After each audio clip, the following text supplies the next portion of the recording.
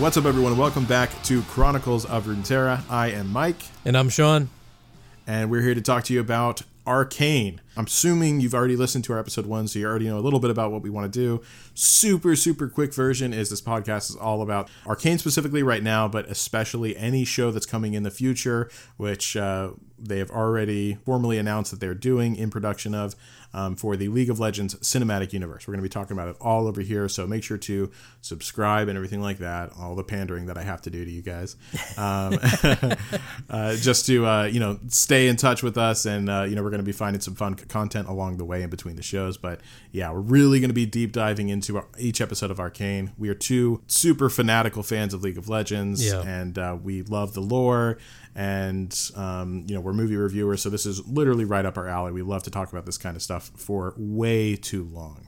So it's going to be longer than the episodes themselves. Yeah, so we established that in the last one. Exactly. We almost doubled the length of the show itself on the last one. But, it's really fun to do. It's always, if you're anything like us, like we love it so much that we want more of it no matter what way it comes. So I guess if there's anyone else like that that's probably listening to us right now, you made it past the first episode, that means that you're willing to even listen to us just to get more content.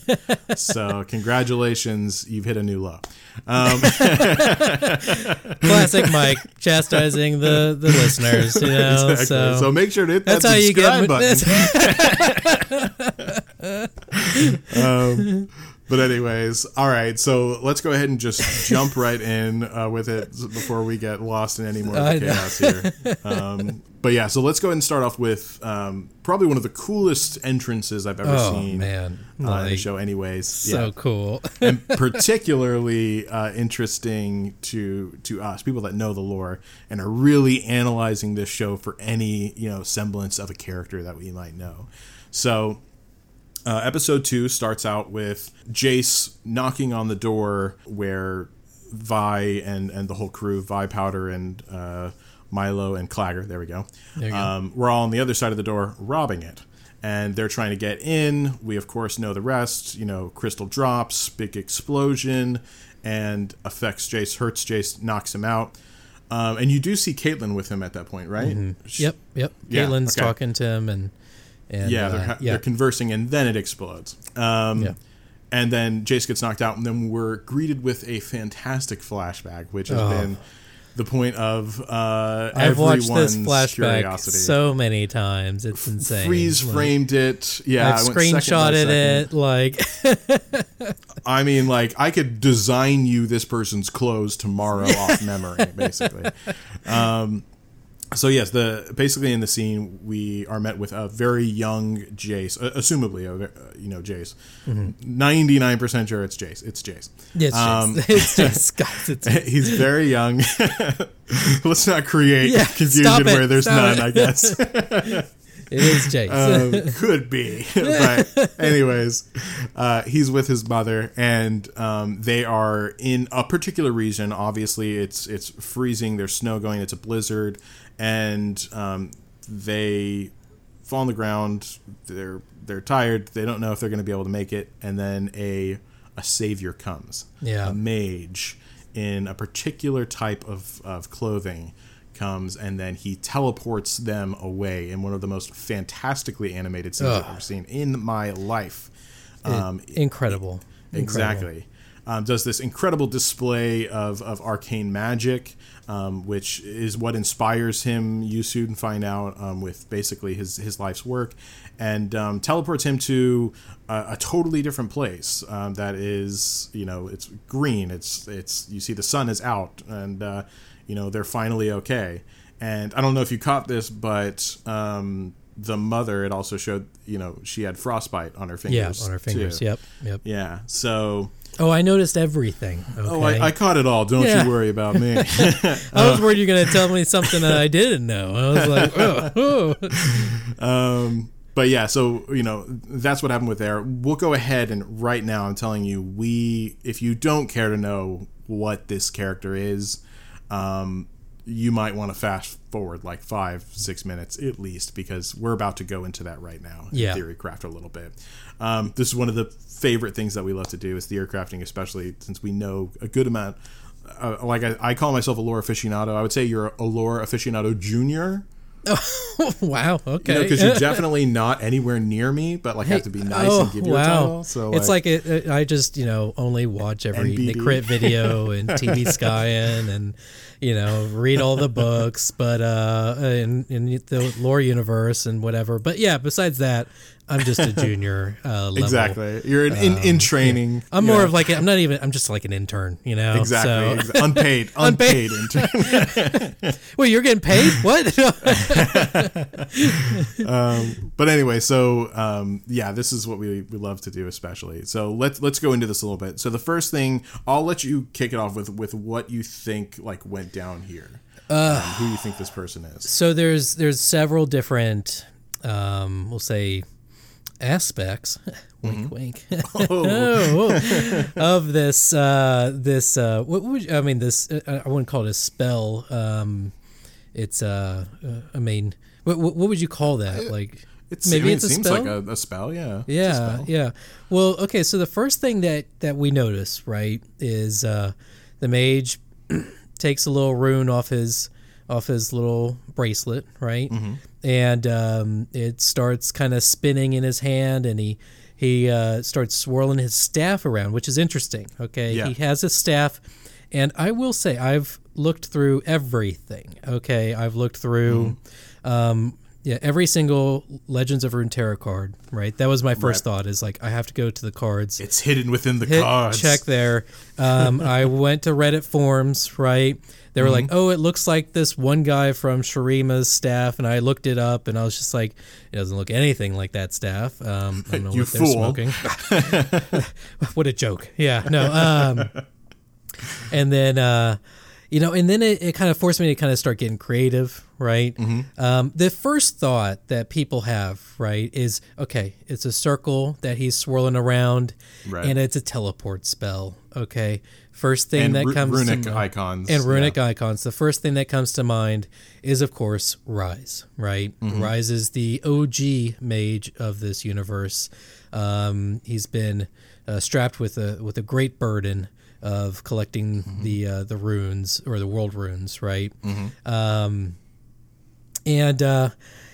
For in my mind initially, I'm like, that's too easy, right? Yeah. And at a deeper look, it's one of those things. If it was Rise, it's purposely misleading, in my opinion. And Riot isn't one of those people that would purposely, like, what's the word, like, red herring you, right? Yeah.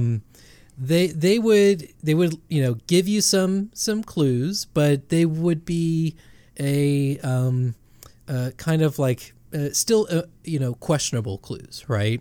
And right. In my opinion, after analyzing Rise, all his different iterations and an in-game model, I've come to the conclusion that he is most definitely not Rise. And I can tell you who he's not. Yes. Some of the things that hinted to that were, of course, his skin color, right? So Rise is a like a light purple color. And it's because he's been carrying all these world runes, and they have an effect on his body, and he's just fully engulfed in arcane magic, right? Mm-hmm. He's been around for hundreds of years, I think. Don't quote me on that, but it would only make sense if he's been around for a long time. So we get a clear distinction of this person's hand, and it's just plain old white guy hand, right? Maybe he needs to clip his fingernails. Yeah, he needs to clip his fingernails. It's been a minute. So needs to work on some hygiene. Rise is notorious for good hygiene. So there's clue number 2, right? Everyone knows that, yeah.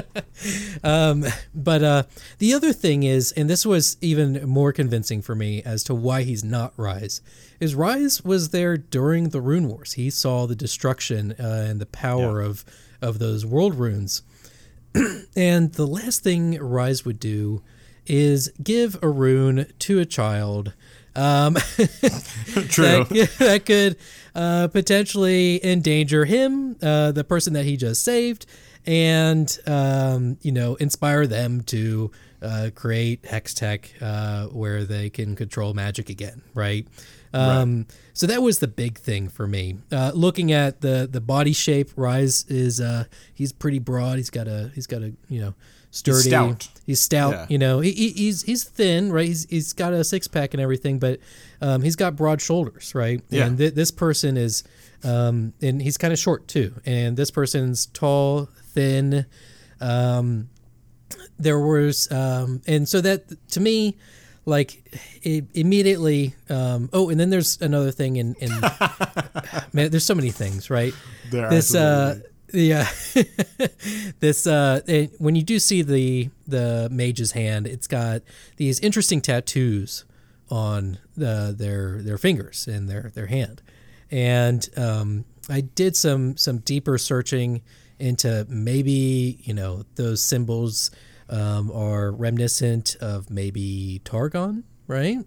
Maybe Ixtal or Shurima.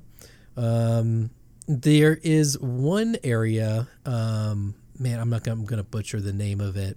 Acacia, I think is what it's called. Yeah.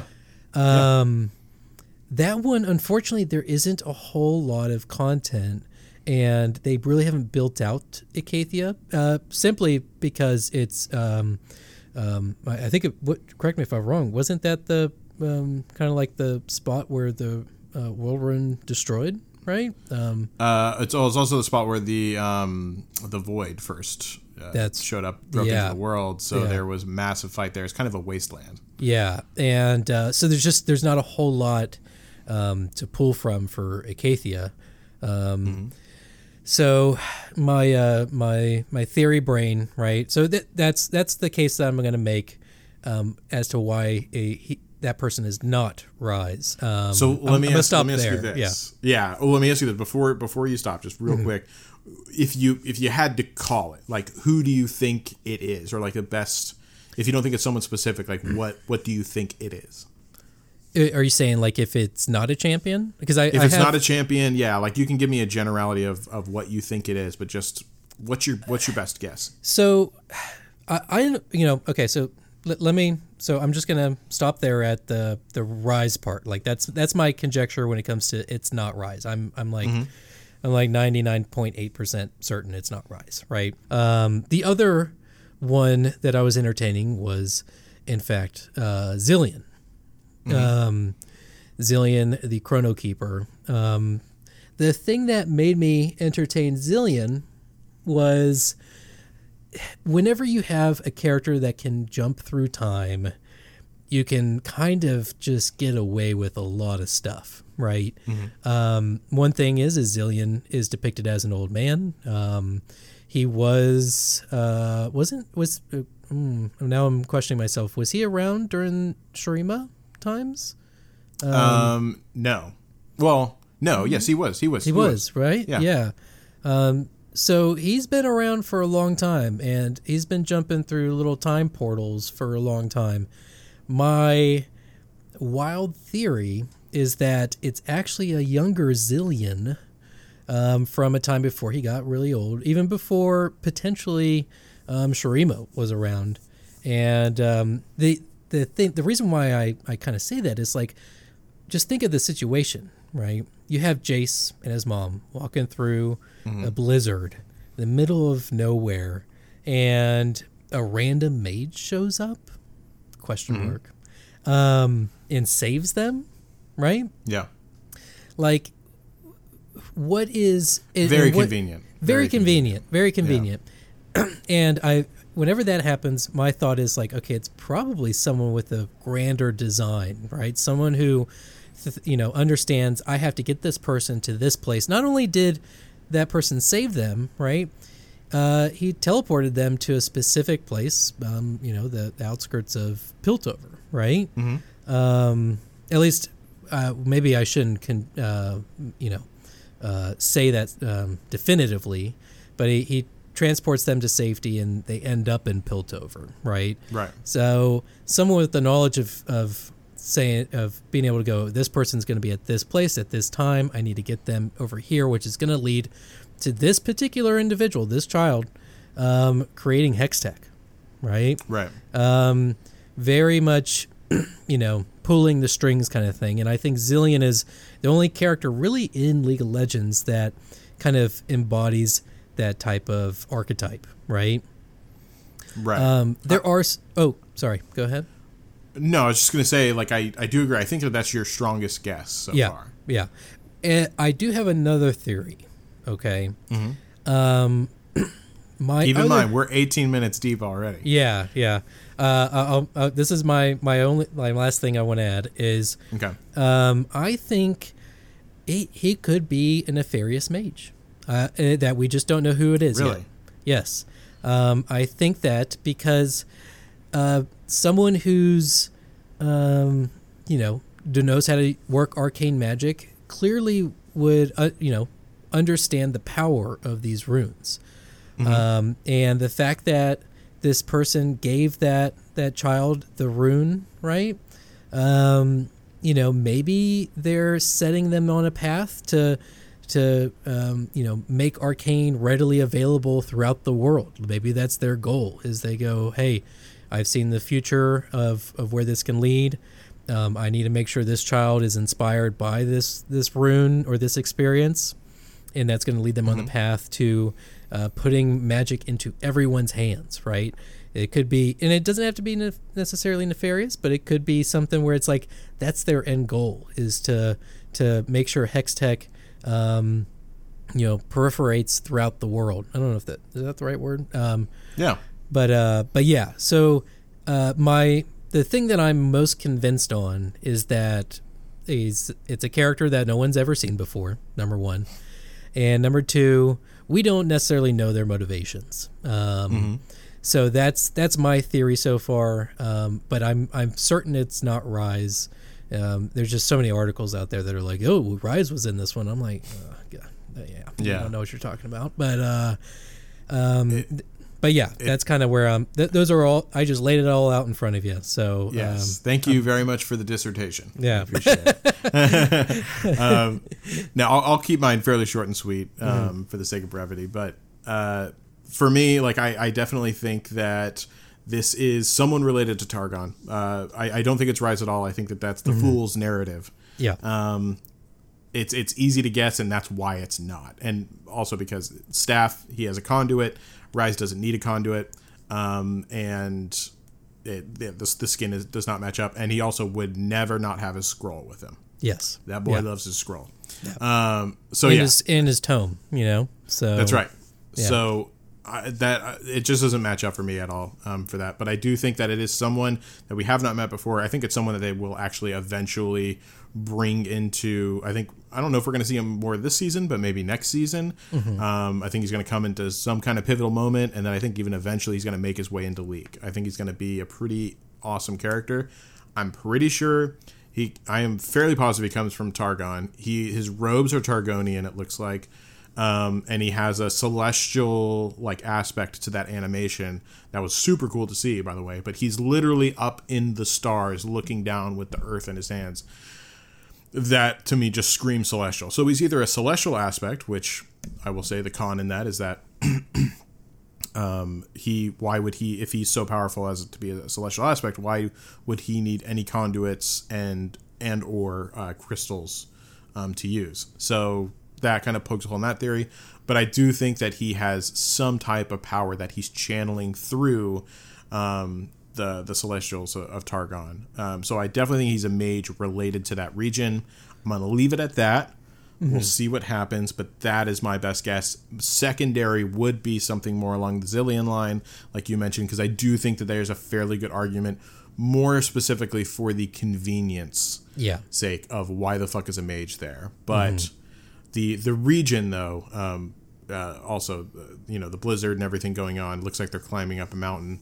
I think that is Mount Targon. So we'll see. Time will tell on that one, but we will get past it after 22 minutes of listening to it. Even the people who skipped forward the 5 to 10 minutes that I mentioned earlier caught nearly double that time. Yeah. So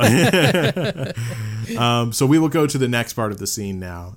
So Victor is introduced to Jace as Heimer's assistant, and we kind of get the immediate take that his work that he's been doing is illegal and not approved by the Academy. That's what Victor tells us. Yeah. What did you think about that scene and how it played out and Jace and Victor meeting? I mean, it's interesting. So it's clearly that Victor is, running through the motions, right? Mm-hmm. But also you can tell he's curious. He actually understands what's up on that chalkboard. Right. So immediately you're like, okay, Victor is an educated man. So that's in line with his lead character. But yeah, having him be and he makes a point to say this. He's the assistant for the dean of the academy, right. Who is also head of the council, right? Mm-hmm. And I'm like, oh, okay, Victor's he's worked his way up there. So yeah, it's different from his story that was originally published, and I really like it because it makes these characters really easily or I shouldn't say easy to relate to, but makes them easy to relate to each other, right? You can kind of see how Jason and Victor are talking to each other on level playing fields. So right off the bat, which I really, really like. But yeah, introduction of Victor, one of my favorite characters. So yeah, I was just gushing over it. So yeah, I think Victor specifically was one of the first characters that you really fell in love with his lore on.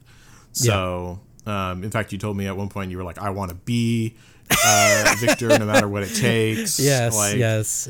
Hey, come over. Do you need that humanity or can I take it out of you? I preparing for the glorious evolution, Exactly. So, and you're like, Sean, you're taking this too far. Keep your limbs on. I was like, oh, whatever. I can improve. But yeah, so that's one of the big things here. They are two characters that have an incredibly interesting relationship. Yeah. And I can't wait to see that play out. As Sean mentioned, there are already some distinct differences. Most noticeably in Jace. Granted, at this point we've only known him for a little bit of time, but he seems much more humble immediately than what we know in the lore. In canon lore, he is an arrogant, egotistical son of a bitch. Narcissist. Absolutely. Textbook narcissist. Yes. And the only person that can deal with him is Victor, because the only person that he really respects as an equal in terms of genius is Victor himself. Mm-hmm. So yeah, it is really interesting dynamic. A lot of people don't like the way that Jace is in this one. I disagree. I personally love the way that Jace is playing out. The way he is in the lore, it's so one-dimensional. So one-sided. Yeah, exactly. So now it's one of those things where like you're gonna see how he becomes Jace rather than right off the bat this is who this person is. Because I like to see that. Well, I mean, I don't know if I call it progress, but that transformation, right? So yeah, I'm on board. Growth for better or worse. Exactly, and I like the depiction of Jace so far, but I love Victor. So. But yeah, I'm a little biased. You're pro Victor, yes, we know this. But yeah, and one of the important things here as well is also that Victor tells him, that includes you, by the way, of things that I have to confiscate. And so, yeah, we end up getting a scene of Jace being basically in prison. It's a very nice prison still. Probably a lot better than the Zon prisons. I can almost guarantee that. Yeah. And this is when we meet one of the most iconic characters and one of the oldest characters in League of Legends, and that is Heimerdinger. What did you... I know that you have a pretty long history with Heimerdinger, just in the fact of... I remember back in the Dominion phase of League of Legends. That's right. That was a mode. You used to use some Heimerdinger like no business, bro. People hated me because Dominion, for the listeners that aren't familiar, Dominion's a tower grabbing game, right? So you have to, if you grab all the different towers, then really glad that the hours and hours of work that went into that game mode was just summarized as that tower grabbing mode. Well, and what I would do is I would go to the bottom tower every time, and or one of the bottom towers. It was always the opposite. I'm having flashbacks right now. Yeah, and I would just set up my turrets on that tower, and no one could take it. And I would just sit back and I'd drink a pina colada and just take in the sun. And people were like, "Sean, you broke the game," and I'm like, "No, I'm having fun. I don't know what you're talking about." So, but yeah, no, Heimer was he was a staple of mine, and I have way too many skins of his. So, but I mean, he's an iconic character. He's the classic, hyper genius that he's. Kind of runs around and just annoys the heck out of you. So he is much less elitist as well than he was in the game. He's like, I can do that better in the fucking game, antagonizing everyone he comes across. But I spam that so often. But yeah, so like seeing him come onto the screen, I'm sure you were elated. Was glorious, man, glorious. I mean, and the way they did it, his like little head pokes around, like you hear the steps, the footsteps, and then you're like, oh, a big mean person's coming in. And then you see a little Heimer poke his head out, little Heimerdinger, and I'm just like, oh, this guy is perfect, and it just immediately like he's what does he say? He's like, interesting. You imprison the body, but the mind is still free. Yeah, and I'm just exactly. like, I'm like, that's such a Heimer thing to say. This guy, yeah. But yeah, no, they understand that character through and through, and seeing him on screen. The thing is too, right? And I was really worried because I saw Heimer in the opening sequence, right? Mm-hmm. So I knew he was going to be in here.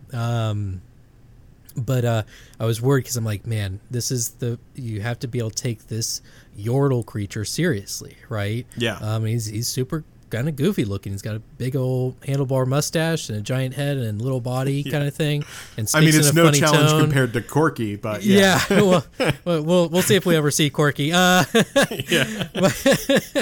But it's funny how many people I've talked to that aren't familiar with the League IP, and they're like, oh yeah, we love Heimer. And I'm like, oh, okay. They did their job. And I think that was probably one of the hardest characters that they had to sell to the audience. And man, they nailed it. So yeah, I loved Heimer in that entire sequence. So yeah, and I mean, rightfully so. Like you said, I'm not going to go back over it, but they just did him so well in here. Yeah. And this was only like a tidbit of it.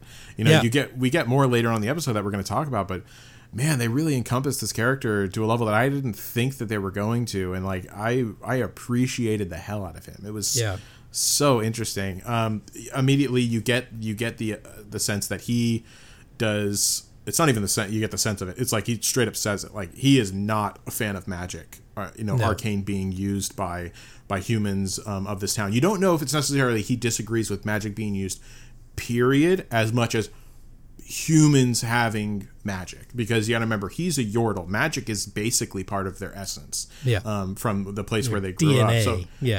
So so it's not as much of a general disagreement with magic. It's a magic in the wrong hands, and since this is a town of the vast majority of our humans or humanoids of some kind, mostly humans though, he's seen what's happened before. He literally said, he's been alive for 300 years. 307. So 307 years, yes, which we'll talk about in just a second. But and he's seen the horrors that Arcane has brought on the world. And we got our first little flashback there, if I remember correctly. No, that's in the courtroom. Yeah, that's in the courtroom. So then, but either way, he mentions it and he says, you can't work on that. Whenever you go for your trial, just tell them. He said, speak nothing of magic. And I was like, oh, okay. So yeah, I was like, I wonder if like Heimer's hiding something, or like in that moment, I was like, is Heimer hiding something? He doesn't want them to know about, the Arcane or something like that. But we find out later on exactly why he thinks that, but we'll get into that in a little bit. But one of the other things that they defined in this is Jace is 24 years old, right? So right, still young, still figuring out the world, and a whippersnapper. And Heimer's been around the block a time or two, many or times, 3-century type of thing. Yeah, so exactly. Yeah. So after that scene, we go into a scene with Vi and Jinx going into who again? I'm sorry, Vi and Powder. Oh, okay. So yeah, we go into a scene of those two characters, the crew, going into their little hideout zone where they have all of their they have like some games, some little hangout areas, all that kind of stuff. Yeah, it's a little arcade type of thing. Yeah. It's a cool chill spot. You know what I mean? Yeah. But yeah, so this is a really important scene for me here because once again, it's more of them showing the work for what these characters will be. You're never met with this scene of just like, wow, that doesn't make any sense. How did this character beat the shit out of all these characters? Yeah. When there's this obvious disparity. Well, this is why, because they're doing things like this to show us, what's in store with them. So we see Vi beating the shit out of this like punching game. You see the scores are basically all hers besides Clagger, who's like, and they make a point where she gets a new high score. So yeah, that's true. She's always improving her game. Always, yep. And I think Clagger's on there to show like Clagger ain't no joke either, but he's definitely not as good as Vi. And then a scene that I really like, once again, you got Milo. Milo's kind of an asshole, right? Yeah, he's he's always giving Powder shit, man. Yeah, he's always giving Powder shit. So I'm not a big fan of him as of yet, but either way, it shows it's a really cool scene where Powder, after Milo misses the target with this little pop gun on all these little arcade things that he has to shoot. She grabs the gun and nails every single fucking one of them. Crushes it. Yeah. So, and obviously, if anyone that knows this character knows that she's an incredible marksman later on, and she's all about them guns. And this is them showing the work that they literally live here and they do this every single day. And what is it? If you put in your 10,000 hours, you're gonna be great at something, right? Yeah, or you're an expert after 10,000 hours or something. Yeah, like exactly. That, So they're definitely putting in that work, and it shows off. What did you think about this scene? I loved it. It provided the dynamic, but it really provided the foundation as to why Vi is a fighter and Jinx is or Powder is a marksman, right? Damn it. But yeah, and it's important to establish that because we know where these characters go. And it's interesting because it's like little things, and it's something that unfortunately, like a lot of storytelling really misses out on. And it's like, you really it doesn't take a whole lot to lay the groundwork as to why this character can do the things that they can do. Right. And that's the thing is, I think Riot understands that they're laying the foundation for the inevitable, fight sequences and stuff like that. Right. So whenever Vi does get in a fight, like when she did with the kids earlier in the previous episode, like it makes sense. You're just kind of like going, oh yeah, no, she's on that game all the time. Like, of course she can kick people's asses, Right. So yeah, just it's nice of them to acknowledge that, but also it serves as a character moment when Powder makes a face to Milo and Milo's a little disgruntled after getting his ass pulls the beat. trump card on Milo. Yeah, exactly. Yeah. So. So next scene after that, we're looking, this is whenever we get into one of the most interesting characters for me, because I genuinely just don't know. There's a lot of characters I don't know who they are yet because they're new characters, but this character specifically, I know a little bit about the house. I don't know about her. So basically we meet Mel Medarda, and she is on council. She's a council member, and you tell very quickly from the conversation that she's having with her secretary or whatever she is, that she definitely seeks like a way to use people because she's getting some information about Jace, this upcoming trial that she has to go to and pass judgment on. And, she's, asking questions like, oh, so, it's a boy that seems to be that, in Heimer's favor. And, he thinks that he's quite bright and all this kind of stuff. And you can see the gears turning in the head, and it's really interesting to see this character because she's, I don't know, there's something we don't know much yet, but there's something about her. She's clearly like a little more conniving and a little more spiffy, I guess. I don't know if that's the right word. Well, she's incredibly attractive. That's yeah. No, she's I can't get over the gold freckles that she has, and I'm just like, man, she's attractive, wealthy, classy. I'm just like, basically everyone became a Mel simp like in about 5 minutes. So, one of the things I did want to double check. And while you're doing that, I was going to say also one thing that I really liked about the scene was also that she was picking out, a present that we soon find out that she gives to the head of the council, or not the head of the council, but one of the people on councils, and she picks out a toy that she then brings to the merchant that's selling it, and he says, "But this is a child's toy," and she's like, "Oh yeah, that'll do perfectly." And whenever she presents it, this is skipping ahead just a little bit, but whenever she presents it to him, she, passes it as a gift. He's like, "Oh, how interesting. Thank you." And it just shows you her, like, what she thinks about these other, esteemed members in the council, that you could tell she's obviously finds herself far above them intellectually. Yes. I did just confirm that the first line from her assistant, Elora, says, "The House Pharaohs received your letter." Oh, yeah, I remember. And they'd like to remind you that they're the reason why you're the richest person in Piltover. And I think we talked about in the previous episode. Did we talk about it at all? But House Pharaohs is the house where the character in the game Camille comes from. So little Easter egg there. So it kind of foreshadowing. I don't know if it's actually gonna we're gonna see this character, but their house is there in Piltover. So yeah, right. Yeah, we know at this point, they have already mentioned Pharos, which is, Camille's house. Yeah. So, and I'm not quite sure. That line confused me more than anything else, because once again we have timeline issues, and this one's a little more concerning because once again, as I said, Pharos, they got rich off of, the mining of those stones. Well, we've only just now got the stones. And she seems to not know about them, so it's very confusing to me. And one thing too is those stones. I did a little bit of digging, but basically there's like a throwaway line. I'm not gonna say it's throwaway. Everything in this show is there for a reason. But Echo is talking about how he, this guy came down to Benzo's shop, bought a bunch of stuff that wasn't on any of the shelves, right? So I think that's confirmation that Benzo sold Jace those hex crystals. Yes, they definitely did. Yeah. So I remember that line. So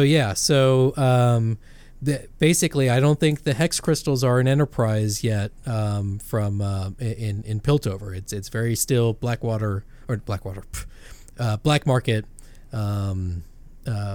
Transactions, right? That's true. So I suppose they might be. It's still odd that she doesn't know what the crystals are herself. Then, if that goes back. Her rich. That's the thing too. Is I'm not convinced that House Pharos is mining crystals yet.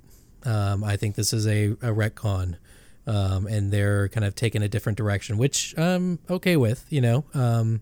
I trust Riot to kind of clean up the continuity, but I am going to put it out there. I don't think we're going to get the straight and simple answer that the previous lore provided. I still hold that I do think that they're Brackerns, but that the crystals themselves are from Brackerns. But yeah, maybe not. At least definitely some kind of alteration in the timeline of Pharos, of Clan Pharos. Yeah, and I don't think for sure. I don't think the crystals are going to make them rich. I think they're already rich. So yeah. It sounds like that is the case. Although, did they say house or clan? House. So they're not a clan yet, because later on they are clan. So they become even wealthier by a good bit.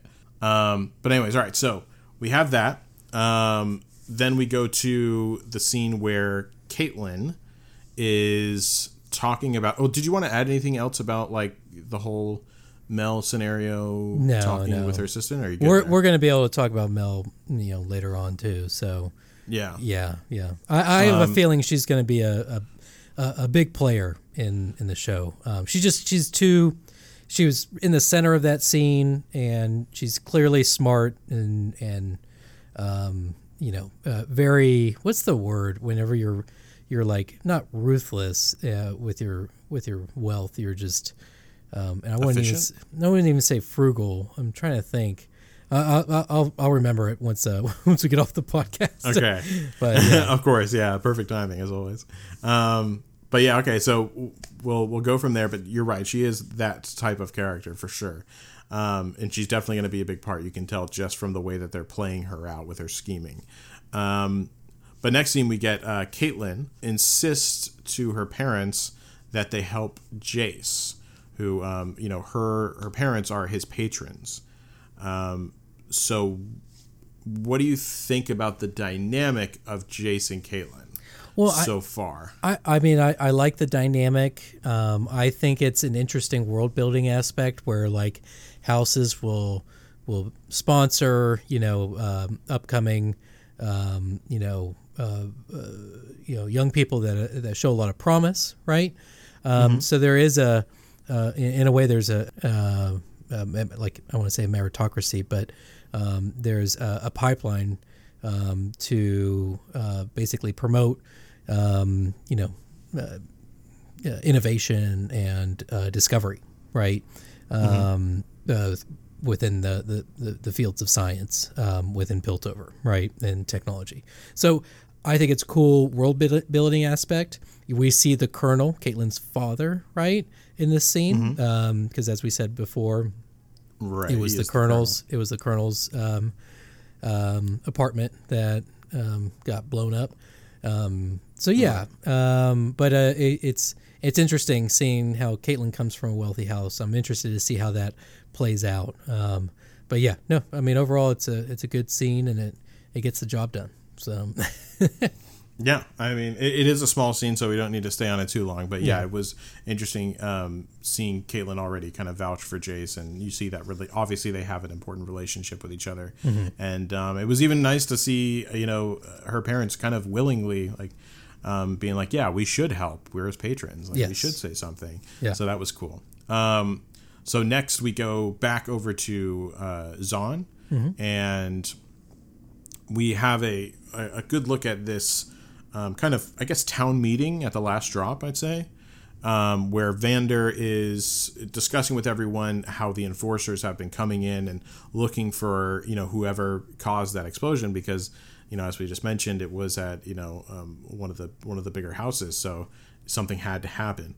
And, they were talking not only about that situation, but even to a bigger extent, are we going to allow them to keep treating us like this? What are we going to do about this? And Vander has an obvious position where he is trying to stave off war. He does not want to go to war with them, basically at all costs. And he's trying to, keep them, the rally down about it. But you have a lot of people in the town, especially the younger ones, kind of, having this rallying cry for, we need to stand up to them. And that's the thing is, this is not a place where they need a warrant to search and seize people, right? Yeah, not at all. So they are, I mean, they're rightfully pissed off whenever their doors are getting kicked in by these, kind of, Nazi type looking characters, right? So yeah, they're rightfully pissed, and they're in a way they're challenging Vander's position because one of the main characters comes up to him and or says something along the line of why are we afraid, and Vander says do I look afraid, and she's like, no, you look weak, and then just like whistles and calls her crew to get out and we're going to go elsewhere kind of thing. And that's whenever you kind of see the breakdown of what's happening in the lanes, right? So yeah, so I'm not it kind of goes back to what I was saying in the episode prior, where it feels like it's kind of held together with duct tape, right? Definitely. So that was an interesting aspect, and Vander was called out on, hey, you're just trying to protect your kids, because everyone knows that it was Vi and the kids that did it, right? But it still has that sense of community because they're not ratting those kids out, right? In fact, there's an important scene that we see. I don't remember when it happened exactly now in this episode. It happened whenever they were in the arcade. I know what you're thinking of, and the enforcer's like asking, who's the person that did it, and the guy just like spits on his shoe, right? Yep. And then they toss through the window. Yeah, exactly. So yeah. It was just interesting to me that it just showed you like the amount of resolve that these people have, that they will not turn on each other even if they don't like each other. Yeah. Like, so I did think it was really cool. All right, and that's also where we see this one particular woman like really like trying to like incite the war, is really, she's had enough about the idea of going to war with Piltover. So, I think it was really cool, and she left off in a huff with Vander. She was not pleased with Vander, that's for sure. So the next part, do you want to kind of take us through what happens right after that then? Yeah, this is fairly important. Echo lets Vi and Powder know about Vander's deal with the enforcers, right? Which kind of sows, from what I can see, it sows a little bit of discord between them and Vander. I'm sure that'll play out later. But yeah, from there we go to Jace's trial, right? Right. And man, that trial is just so cool. Like he walks in and the windows all go up and it gets real dark, and then a boom, big light on him. It was intimidating, dude. Yeah, and then they're all, you can tell they're about to question him. One of the, we just have to kind of, I know we shouldn't spend too much time on this, but the counselors on that table there were two that I thought were really cool. It's the lady with the long nails, and she had like this thing around her neck, clockwork thing around her neck. And I was like, okay, that is so cool. And then easily the guy that stole the show when it came to the table of counselors was this kind of mechanical being. And every time he talked, there was like this startup sound. It was like, we must do this, we must fight, or, find the person that did this kind of thing. And that guy immediately, like, I think I probably called or texted you like immediately. I was like, this guy's so cool. Yeah. But I think one of the coolest things about that part, and that character specifically, is that they're really working on expanding certain aspects of the world that they hadn't really done as much of before, more specifically on races within the world. And I have a very sneaky suspicion that they're doing that because they do have an MMO that's being worked on. And, race and class building are two of the biggest thing that people love to do, and they love variance in races and classes. So I have a feeling this will be a type of race that we'll see. Yeah, I hope it is. It's cool. I hope so too. It's hard to say exactly what he is, though, because we do know from the conversation that they have at the trial that his race, at least his kind, was almost wiped out from the Rune Wars. Whenever Hymir makes mention of them, and magic being used, and I think that's interesting. We don't know specifically if he was referring to himself as being part of them, aka like them there whenever it happened, kind of thing. Yeah. Which could be possible if they're most of them are mechanical, like that could be a thing. But at the same time, it's hard to believe because that kind of technology back then, doesn't really quite match up. I don't even know how he's functioning right now that efficiently because, it almost is kind of like Golem-like, but it's not, because golems don't come around until after we have Hextech, this is the creation of Hextech. So I'm a little confused about exactly how this character operates, or if what. So well, and I think I don't even know if Riot really knows. I think they've got the idea in their head, and they're like, okay, we'll figure it out as we go, kind of thing. Which I'm okay with, because it's such a unique class of people that I'm like, okay, like I'm totally on board. One thing I will say, one of my first thoughts was the character in the game, Oriana, right?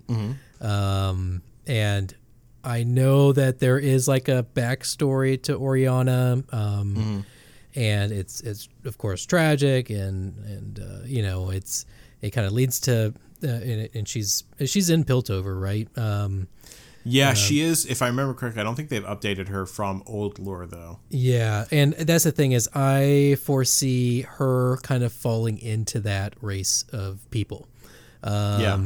Which I'm okay with if it's proper world building and whatnot. So yeah, by all means. But that's a little tidbit that I think is going to play out over the course of a couple more seasons and stuff like that. So. Suffice to say, I'm super excited about figuring out more about that kind of character. Yeah.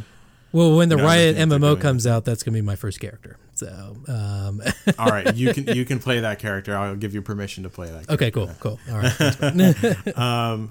But no, very interesting scene there. As you said earlier, it's a super intimidating atmosphere. Like for a town that is so evolved, my God, they're really ruthless with some of the stuff that they do. Like, and I love it and calculating. Like, exactly, very strict rules. It's the humanity is being driven out of it almost, it seems like. Yeah. And I just find that such a fascinating concept. They do such a good job of revealing that to the watcher in very specific and intriguing ways. So, and this was definitely one of them, because it was one of the coldest moments I was saying. You were just like, damn, dude, like you are alone and they want you to feel alone. Yeah.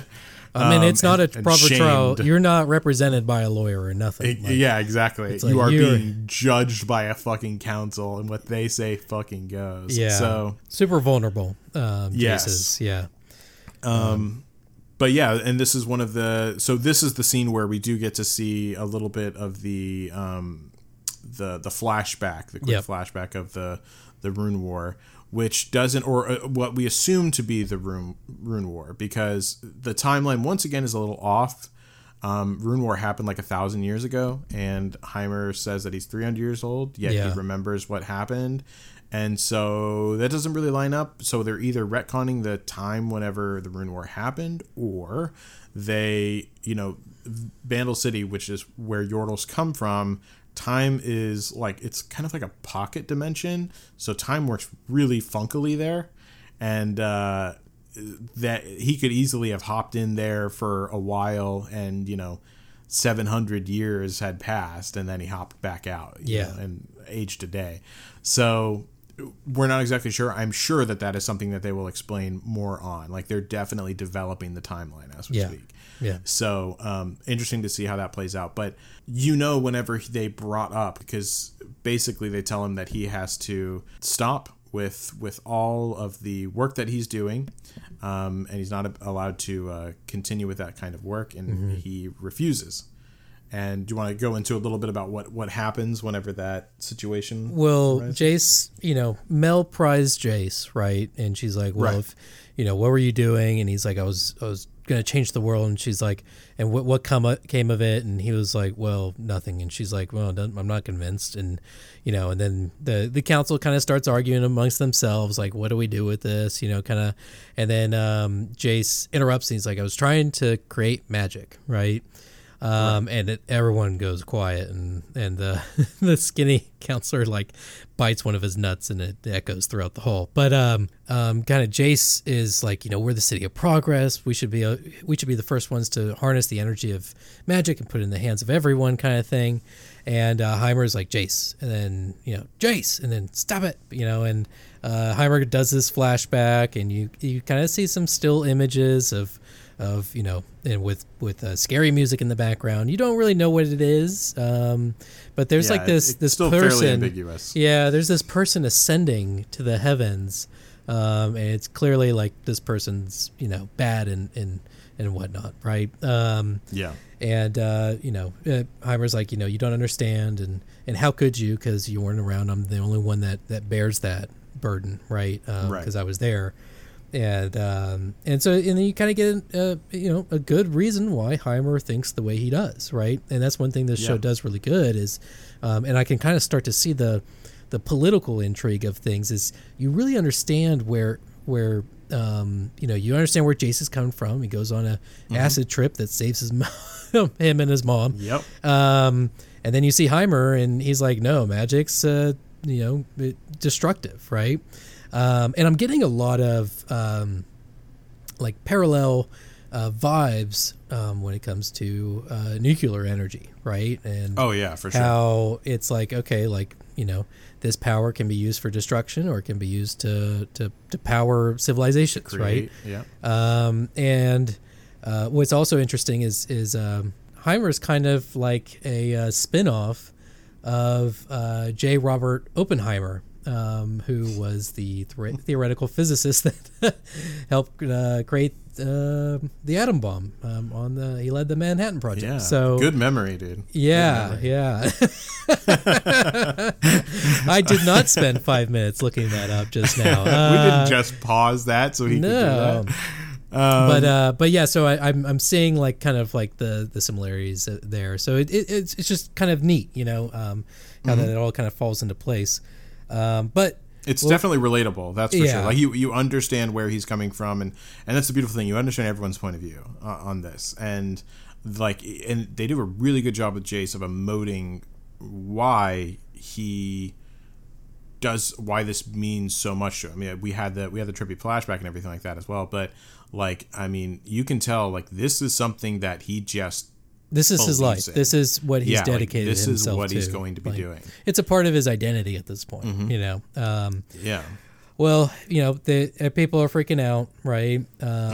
Talks of magic, and his mom, they're like, he must be punished kind of thing. And his mom interjects and is like, he's not in his right mind. And Heimer proposes the idea that, hey, he had good intentions, but, just made a grave mistake, perhaps a lesser sentence than basically exile, right? Because apparently that's the ethos, according to them, is if you dally with magic, you are exiled. Exactly. So he makes the case of, hey, instead of exile, he's permanently expelled, and he's not allowed to step foot on the academy grounds ever again. Which is still devastating, right? I mean, especially for a guy that's dedicated his life to it, So yeah, that's the sentence that takes place. So that's how it plays out. Yeah, I mean, it was a really well done scene, and you really got to just feel a lot of emotion from Jace, and you really got to get that good look at exactly where Heimer stands, and the fact that he's sympathetic to it, but he bears this burden of, I know what's better, and I know you might not understand it, but I've lived it. Yeah. And so they really did a good job of that, and it is that disconnect that you can tell is a problem with some of the other council members as well. Yeah. So because he barely gets off with that sentence, right? It's exactly. 4 out of 7 that end up saying, oh, and what's interesting is that counselor that Mel gave the children's toy to, right. Mel gives him a stare, and he raises his hand, and he's the final person that approves of that sentence for Jace. So he wins by a hair, and doesn't get exiled. Exactly. Right? And I'm not sure if that look specifically, this is a minute detail, is because she basically, like, he owes her, and so she's like, you do what I say, or it's more of like he's so dumb, like he's probably not even paying attention. Oh, it's definitely listen. It's definitely number 2. It's definitely number Same. 2. Yeah, he was playing with the toy the entire time, like exactly. So, he's just a fool, basically. That was born into the right house. No, that's and I like that because it shows how just because you're the head of a house doesn't mean you're like really smart or anything like that. Yeah. In a society like that, like that's why that type of government style had always ultimately failed, because you'd get a fool wearing the crown. Yep. And so yeah, they did a really good job of that. I like everything that they did there. Let's go ahead and move on to the next scene though, and that is when Marcus makes a deal with Silco. So this is whenever we see him try to take some agency of his own in probably the worst way possible. Yeah. And we get to see this play out with Silco and how their relationship builds. What do you think about that scene? That scene, I've watched it a couple times now, and it's that, in my opinion, was probably one of the weaker scenes in the last or in this episode, and it's just because it kind of relies on the audience to connect a lot of dots that aren't necessarily there yet. So I wasn't, it was one of those things where, I'm looking for this guy, and then Silco's like, oh, you're about to love me. And then the scene ends. It's a very fast scene, but it establishes where Silco, stays throughout the day, right? Which is at this, like, this pier, right? Right. And you see like these kind of weird roots, like these pink roots coming through on the ground, clearly coming from some laboratory, right? Yeah. But yeah, overall, I thought it was an interesting scene, but it wasn't as clear as I would have liked it to be. So yeah, I fall in the same line of thought. Like, I didn't realize this was a bigger deal until a little bit later. Yeah. You know what I mean? Yeah. So yeah, like that, it's still like, fine. Doesn't take anything away from me from this episode really overall. But yeah, like they definitely could have like explored that a little more, made that a little more apparent. But moving on from that, because that was a fairly small scene, we then have a very interesting scene where Victor is talking with Heimerdinger about Jace, going through everything that they took from his lab earlier. And Victor is pretty intrigued as he's reading, his research notes. He's like, this is some really interesting work. And Heimer's just like, no, you must follow the code. And we should not have magic. It's bad. And more safeguards are needed. Like, all of that kind of stuff. And but the fact that Victor really picks up on, like, this is pretty interesting stuff, that becomes pretty important thing that happens later on. Yeah. It's starting to build his respect for Jace that he didn't really have yet. Well, and the big thing is Victor takes the book when Heimer's not looking, right? He takes his research notes. Exactly. So you see how Victor is he's willing to play outside of the rules, which is pretty interesting. I'm just gonna say that. So, and it's just very like Victor, and once again, knowing his destination, like it makes these scenes all the more fruitful, I feel like. Yes. Oh, absolutely. So yeah, because you wouldn't think that basically the immediate student of Heimer would be going against that will so much when Heimer is so adamant about what his beliefs are. Yeah. So yeah, I Victor has his own agency. He's his own person. He's no pawn, that's for sure. So exactly. Yeah. So next after that, we go to a scene where we get the first look at what looks to be they're giving. We see Deckard again. Yeah. And we see. Well, here real quick. So. Deckard. Did I skip over something that you wanted to talk about? Yeah, well, before we get into that, so Silco gives Deckard his whole power speech, right? The whole, and one of the things I did notice in the window is you see that big fish, right? But you also see like some tentacles back there. So I thought that was pretty gnarly, and they're big, like off in the distance. A bit of a kraken. Yeah, maybe a kraken. I don't know. Maybe a kraken. Maybe an offspring of a kraken or something. I don't know.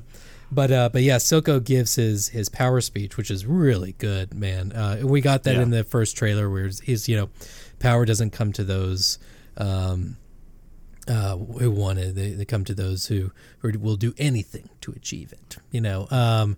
But even more charismatically. Even more charismatic and evil. But he's right. So no. But no, he is right. He's very good at convincing monologues. Honestly, I know. The best bad guy is a guy that makes you think. Right? Yeah. Like I love whenever you get a guy that he speaks the truth and he resonates. That it's wrong, but it's also what he's saying is true. Yeah. And so it's one of those things that it actually makes you think about it and be like, where do I lie on this? Yeah, it's like am I a Silco? Am I Silco? But yeah, and then he gives the whole speech to Deckard, and he says time to let the monster out, and hands him the vial of shimmer. I love that line. Yeah. Oh yeah. I mean, Silco's silky smooth with his lines. Yeah. Sorry, I couldn't help it. But yeah, he gives Deckard the vial. Deckard looks toward the scientist. Scientist gives a solid, very assuring nod. Yeah. I was kind of like. And I love that little shot of him with all the chemicals in the background and stuff. It was really just a great shot. And he pops it and chugs it real fast, and you start to see him to Hulk out, and right before you get a good shot of him, it cuts away, right? Of course. Yeah. And leaving some mystery to the imagination for that one. Yeah. And then we go to Jace with and he's outside of Caitlyn's manor, right? Her family's manor, and trying to get in, and he's clearly locked out. And Caitlyn's actually hanging out over there. He doesn't see her until she says something, and they have a little conversation. Her mom is like, "Get inside," and they clearly, have disowned Jace, right? Which is just totally tragic because, and we didn't talk about this, but in a prior scene, he has a talk with his mom and he gets in a fight with her because she's doing whatever she can to protect her baby, and just to say, hey, leave this alone. It's only going to cause more trouble. And he just can't let it go, which just does so much for the character. Like I still genuinely am so confused by why some people aren't as much of a fan of Jace. Like I loved it. No, I agree. Yeah. You really see the how he's just kind of been abandoned, right? Yeah. And he's still in a sense refuses to let go. And and it's kind of an interesting mindset too, because it's like if you're basically the only one that has witnessed something as fantastical as he did at a young age. Oh yeah, that's so close to achieving it himself, and then is denied access to everything, and literally has things taken away from him forcefully of everything that he's done so far, and no one believes in him. Fuck, man. I mean, that leads us into a very important scene soon. Now that you mention it all in a string of thought, I'm like, damn, that's it's rough. Sucks. Dude. Yeah. And so it can really you really can easily get into the mindset of what happens fairly soon here. But before we get there, I do want to say during that scene that you're referring to, he also mentions the hammer business as well. Maybe we'll get into the Talos hammer business. Yeah, hammer business. Yeah, which is a throw to something that he does later on, and the reason why his main weapon is what it is. So that I thought was very cool. But then we go to do you have anything else to say on that one? Nope, or are you good there? That's it. All right. So next we have this scene where enforcers had come in, and after they leave, Vi and Vander start to have a very candid conversation about their beliefs on what needs to be done to rectify this situation. How did you think that played out overall? You're talking about whenever they're talking on the bridge? Yeah, like near the memorial. Oh, and everything. I mean, It's a beautiful scene, man. It's like, you really just, Vander, he really cares. He wants Vi to understand. And, I do think Vi understands at that moment, Yeah. She's like, he's like, what are you willing to lose, right? Like, Yeah, Clagger, that's the big line. Clagger, Milo, Powder, right?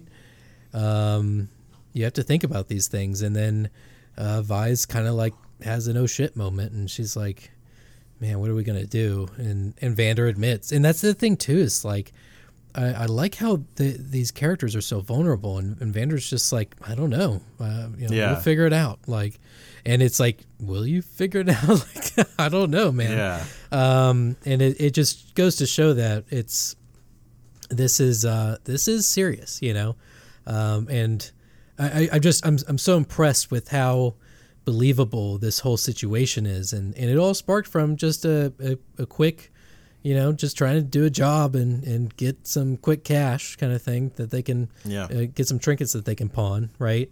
So yeah, it's interesting how things escalate, and you really start to see how it can get pretty dark really fast. So yeah, but yeah, I thought it was a beautiful scene. Yeah, I do really like how, it also pans out and shows that, they're like literally right next to the memorial where, yes. Mm-hmm. They had honored the people that had died in the previous war not too long ago between Piltover and Zahn, that, Vander was essentially one of the two leaders of. Yes. So having that there hits home like times 1,000, I feel like, because it's very easy to see whenever he's saying these things, think about what you can lose. And it's literally like right in front of her face as to what he lost because of the same argument that she's having right now. Yeah. Yeah. And one of the things he says is nobody wins in war, Vi. Yeah. Oh, I loved that line. Yeah. And then it was super cute when Vi leans her head on his shoulder, and you're of course, just like, oh my God, this is adorable. Yeah. So, there's no way this will end poorly. Yeah, no. But yeah, very powerful scene, and really, she starts to, it shows her mentality begin to shift. Yeah. And she realizes once again that responsibility that we're talking about, it really starts to hit home with her. Because the circumstances are the exact same that created the outcome that basically put her in his care to begin with. Yeah. So really good stuff there. But then we get into one of the best scenes. Oh man, that I've seen, man. So intense, so good. Yeah. This scene starts off with Jace. So, real quick. Ahead, I do want to provide a trigger warning. Okay. Okay. And if you are contemplating, taking your life, please reach out. Okay. I'm serious. Like, if you want to reach out to one of us, we'll be happy to talk to you. Okay. True. Do not hesitate. There are people that care about you. And we are one of them. True. Yeah. And you'll see that even this character has people that exactly. That want to help him. So yeah. But yeah, we're going to go into this very delicately. Yeah. So it's a very, very powerful and evocative scene. Like everything is correct for it, as tragic as it is. Mm-hmm. Like it's just amplified very well by the visuals. Yeah. Very dark, very alone, and very quiet too. And yes. Yeah. It's just one of those scenes where you see this person about to, commit suicide, literally, take that final plunge, and, he stops at the last moment because someone comes in and reaches in with a hand that, he desperately needed in that moment. Mm-hmm. And it happens to be the one character that is essentially becomes like a brother to him. And it's just so perfectly expressed. Like even in that moment, it's almost like a flash of their entire relationship brought back to this one moment. It's so interesting. Yeah. And well done. It's like pure art. So for those that don't know the relationship between them, like if you like spoilers, read it and maybe watch that scene again just because it's so powerful, or wait till you see what happens, season or two behind, and rewatch that scene because it hits different. But yeah, what did you think about the scene that plays out? It's one of those scenes that is really difficult to portray in a proper manner, right? And I think Riot understood that, and they took it very seriously. And we saw Jace at the end of his rope, right? Yeah. And thank God, right? Victor came, and in a way, it was a little bit comical, where he's like, "Am I interrupting anything?" And Jace is like, "Oh God," kind of, he came back to his senses in that moment, right? And that's sometimes that's all it takes, right? That's what you need sometimes. Yeah. And just something to make you stop. And so Victor tells him that he's onto something, right? And he believes him and validates him. Yeah. And being there in that moment, it was I'm sorry, I'm like choked up right now. But it was a really powerful scene. It just makes me love their dynamic even more. A stronger bond cannot be forged. From that. So and then from there they start brainstorming, right? They get to work. And it's and then they Victor he describes he's from the Undercity, right? Right. And he had to work his way up, right? And it's never easy for anyone.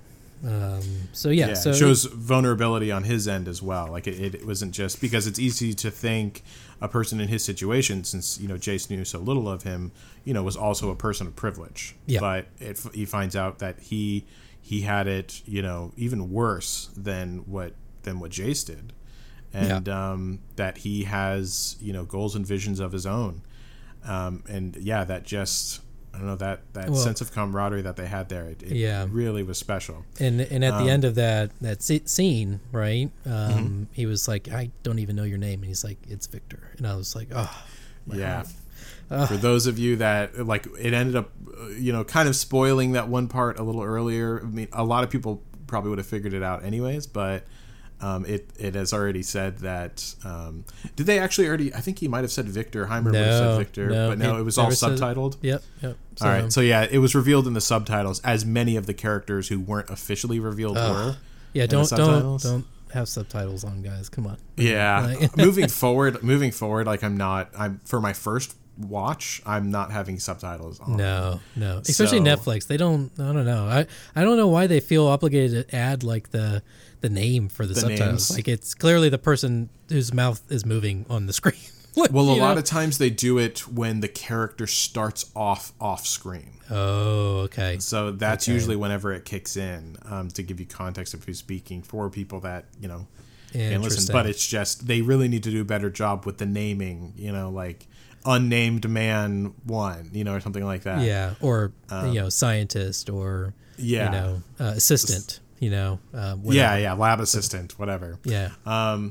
But so that whole scene unfolds. I can't wait to just go back through and rewatch that whole part again. But then we get to a very interesting scene where the music starts playing. They do the whole record change thing again, and Vi is waiting on a chair, just looking at a door, and it keeps flipping between scenes of her and Vander at the bar with Powder there. Mm-hmm. Yep. And what did you think? Explain to me your thought process for the scene, because I fucking loved this. So, so there's a tool or device used in theater. It's called Chekhov's gun. All right. Mm-hmm. And the idea behind it is when you point out something, or basically if you put a gun in front of the audience, they're going to expect you to shoot it at one point, right? Yep. And so the idea is a follow through. You see it all the time in good stories, okay? Mm-hmm. And in the previous episode, Vi makes a point to talk about her favorite toy that got thrown up into the power lines, right? Right. And she, she tried to get it down. She'd been, hoped and prayed for some storm to come by and knock it down, but it just stayed there, right? And one of the first things you see in this next scene is Vi talking to Powder, and she gives her bunny. So Vi clearly made an effort to go get that bunny out of those power lines and gave it to Powder, which makes you kind of go, what's going on here?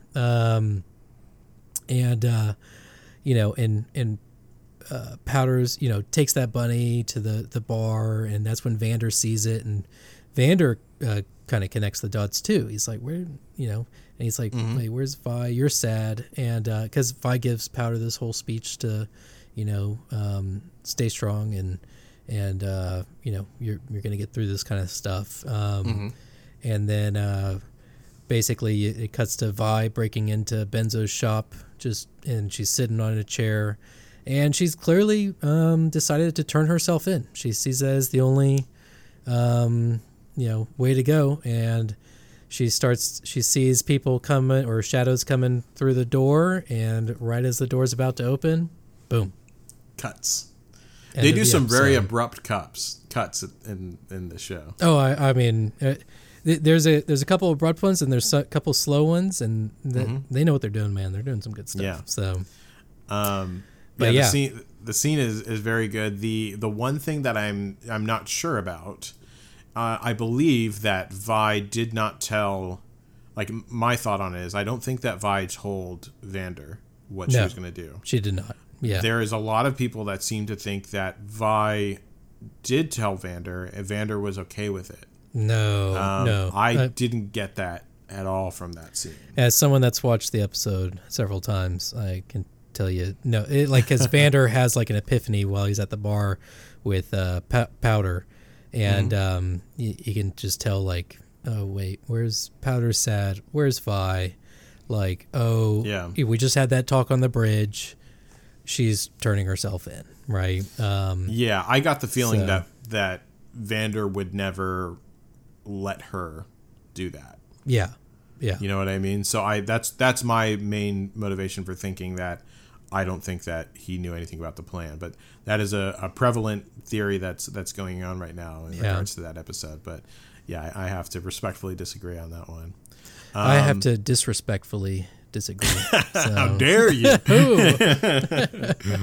But that pretty much wraps up this episode. This one was just about as long. I guess all of the episodes are going to be around. They're all going to be long, I won't be surprised, because this is the episode 3 of Act 1, the grand finale of Act 1. I'm sure I'd be surprised if it's not longer than this one. So definitely. But stay tuned.